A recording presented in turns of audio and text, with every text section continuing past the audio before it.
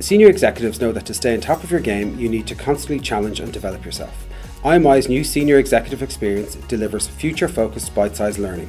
Gain invaluable tools and insights in areas like organizational resilience and digital transformation to shape the future of your organization. Visit imi.ie for details.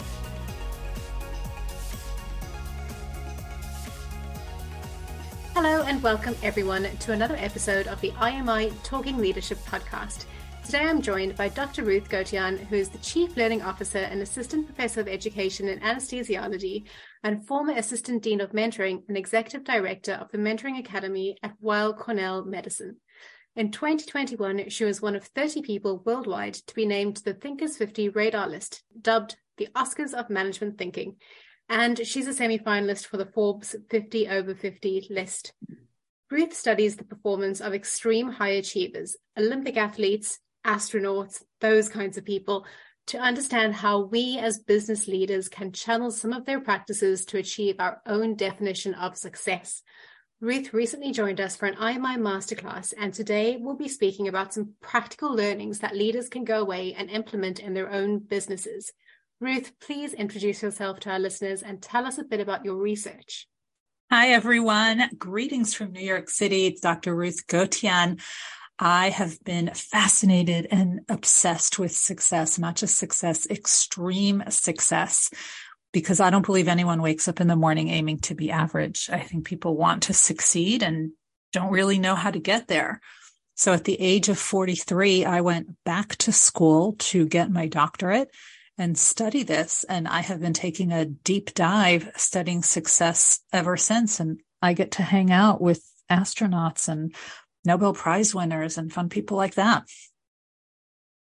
Now, Ruth, you found that all of these high achievers had four things in common.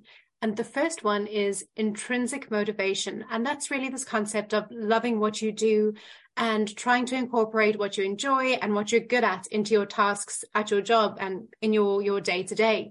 So how can business leaders do this, whether that's for themselves or for their followers, their team members in their day-to-day in their organizations?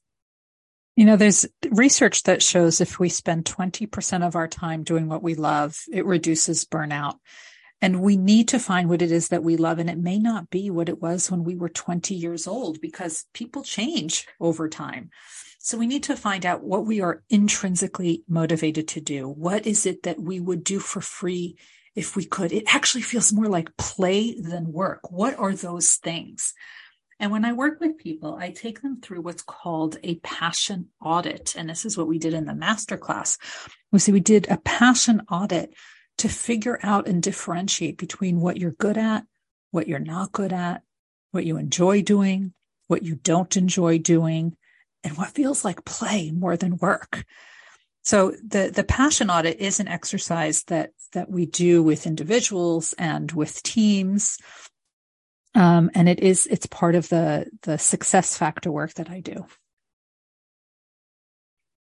That's great, Ruth. And during the passion audit in the masterclass, I think a lot of us discovered a couple of things that we really enjoy doing that we can start doing a little bit more of in our day-to-day jobs. And I think that really works whether you're a leader within the organization or whether you're a team member, and you can use that passion audit to figure out what it is that you're good at and what you want to devote that 20% of your time towards. That's a really, really great exercise. Now, the second factor is perseverance, and that's the idea that high achievers know they'll succeed. It's just a case of how they'll get there.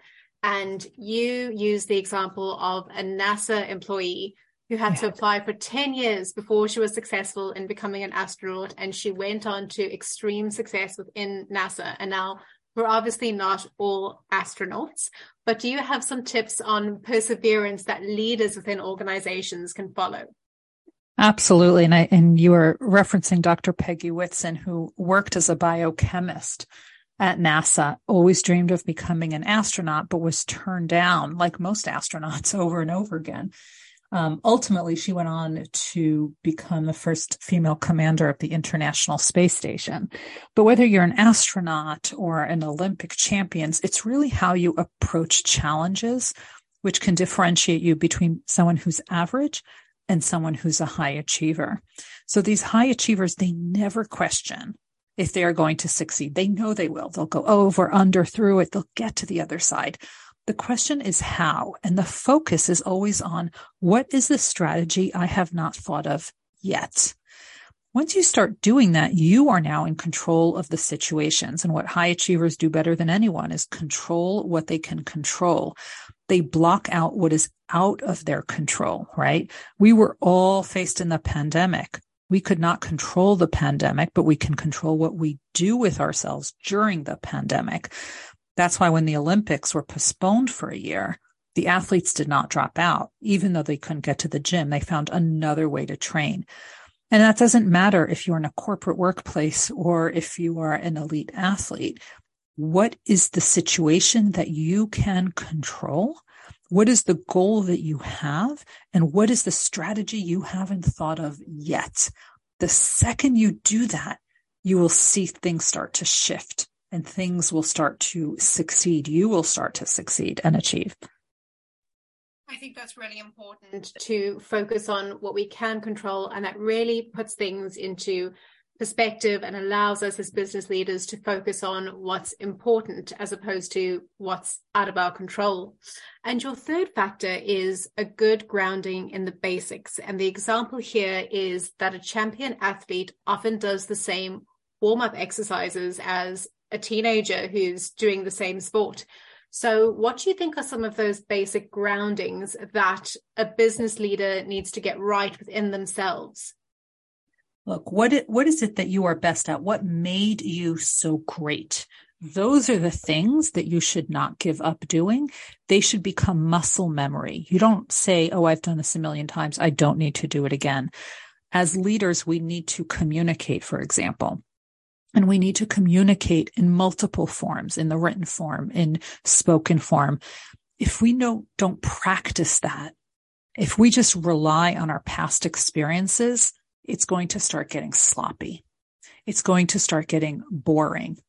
But if you can start practicing these things, so much so that if something is taken away, let's say the technology falls, the internet falls, you can still go because you have practiced it so much that it's just ingrained and it's a part of who you are.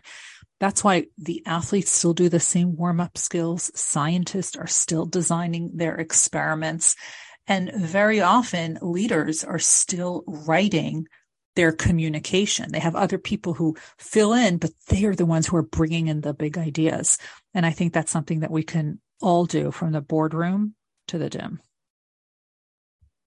That's really interesting, Ruth. And I think that that kind of piece of doing what you're good at and that becoming muscle memory, I think that gets lost sometimes amongst business leaders. So it's really something thought-provoking to keep in mind. So now you've got your intrinsic motivation, you've got your perseverance, and you've got your grounding in the basics. The final factor is continuous learning. And some of the more obvious ways of learning are things like taking part in a program, doing a lot of reading. But there are so many other ways for leaders to keep learning on a daily basis. What are some of the ways that people can do this, especially when you take into account that high-achieving business leaders are often very time poor when it comes to their competing commitments with work and home. So how can they ensure that they're learning all the time? Yes, look, we all have competing commitments. And, I mentioned I went back to school later in life.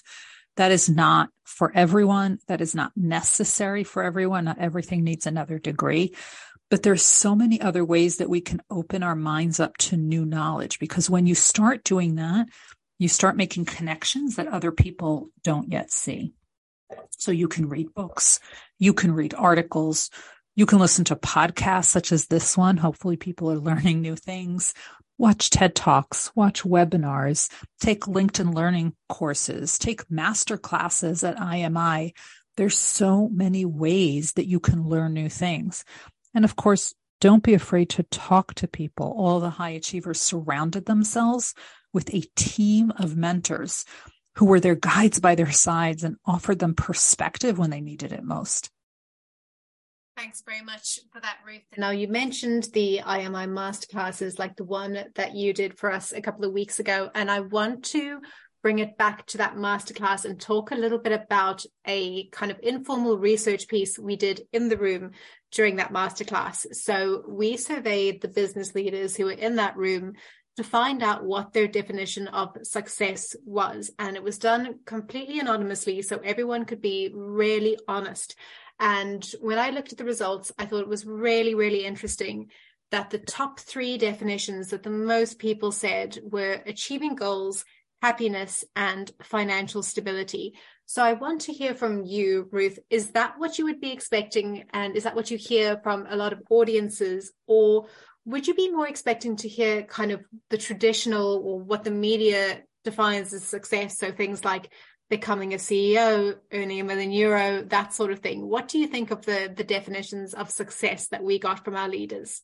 I think it's pretty common. And this is an exercise that I do often with people.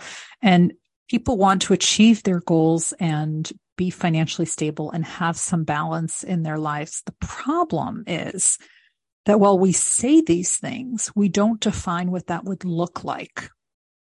And therein lies the problem, is that we say this is what we want, but what's it going to look like once we get there? And that's the missing piece that people are missing. They're also missing someone who can hold them accountable.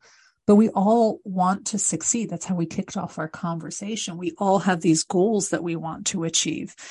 There's a lot of research that I've been doing over the years. These are very, very common answers that I hear. But the difference between having these goals and having these definitions of success and going after them is by naming what it will look like. Because once you name what it'll look like and start defining what it will take to get there, you now have an action plan. So interesting. Thank you, Ruth. And I think that's really important, getting down exactly what that goal is that you want to achieve, because that is your first step towards getting there. So Ruth, I wanted to thank you so much for joining us today on the IMI Talking Leadership podcast. And thank you to everyone for listening. You can follow us on SoundCloud or on your preferred podcast provider to ensure that you don't miss an episode. Until next time.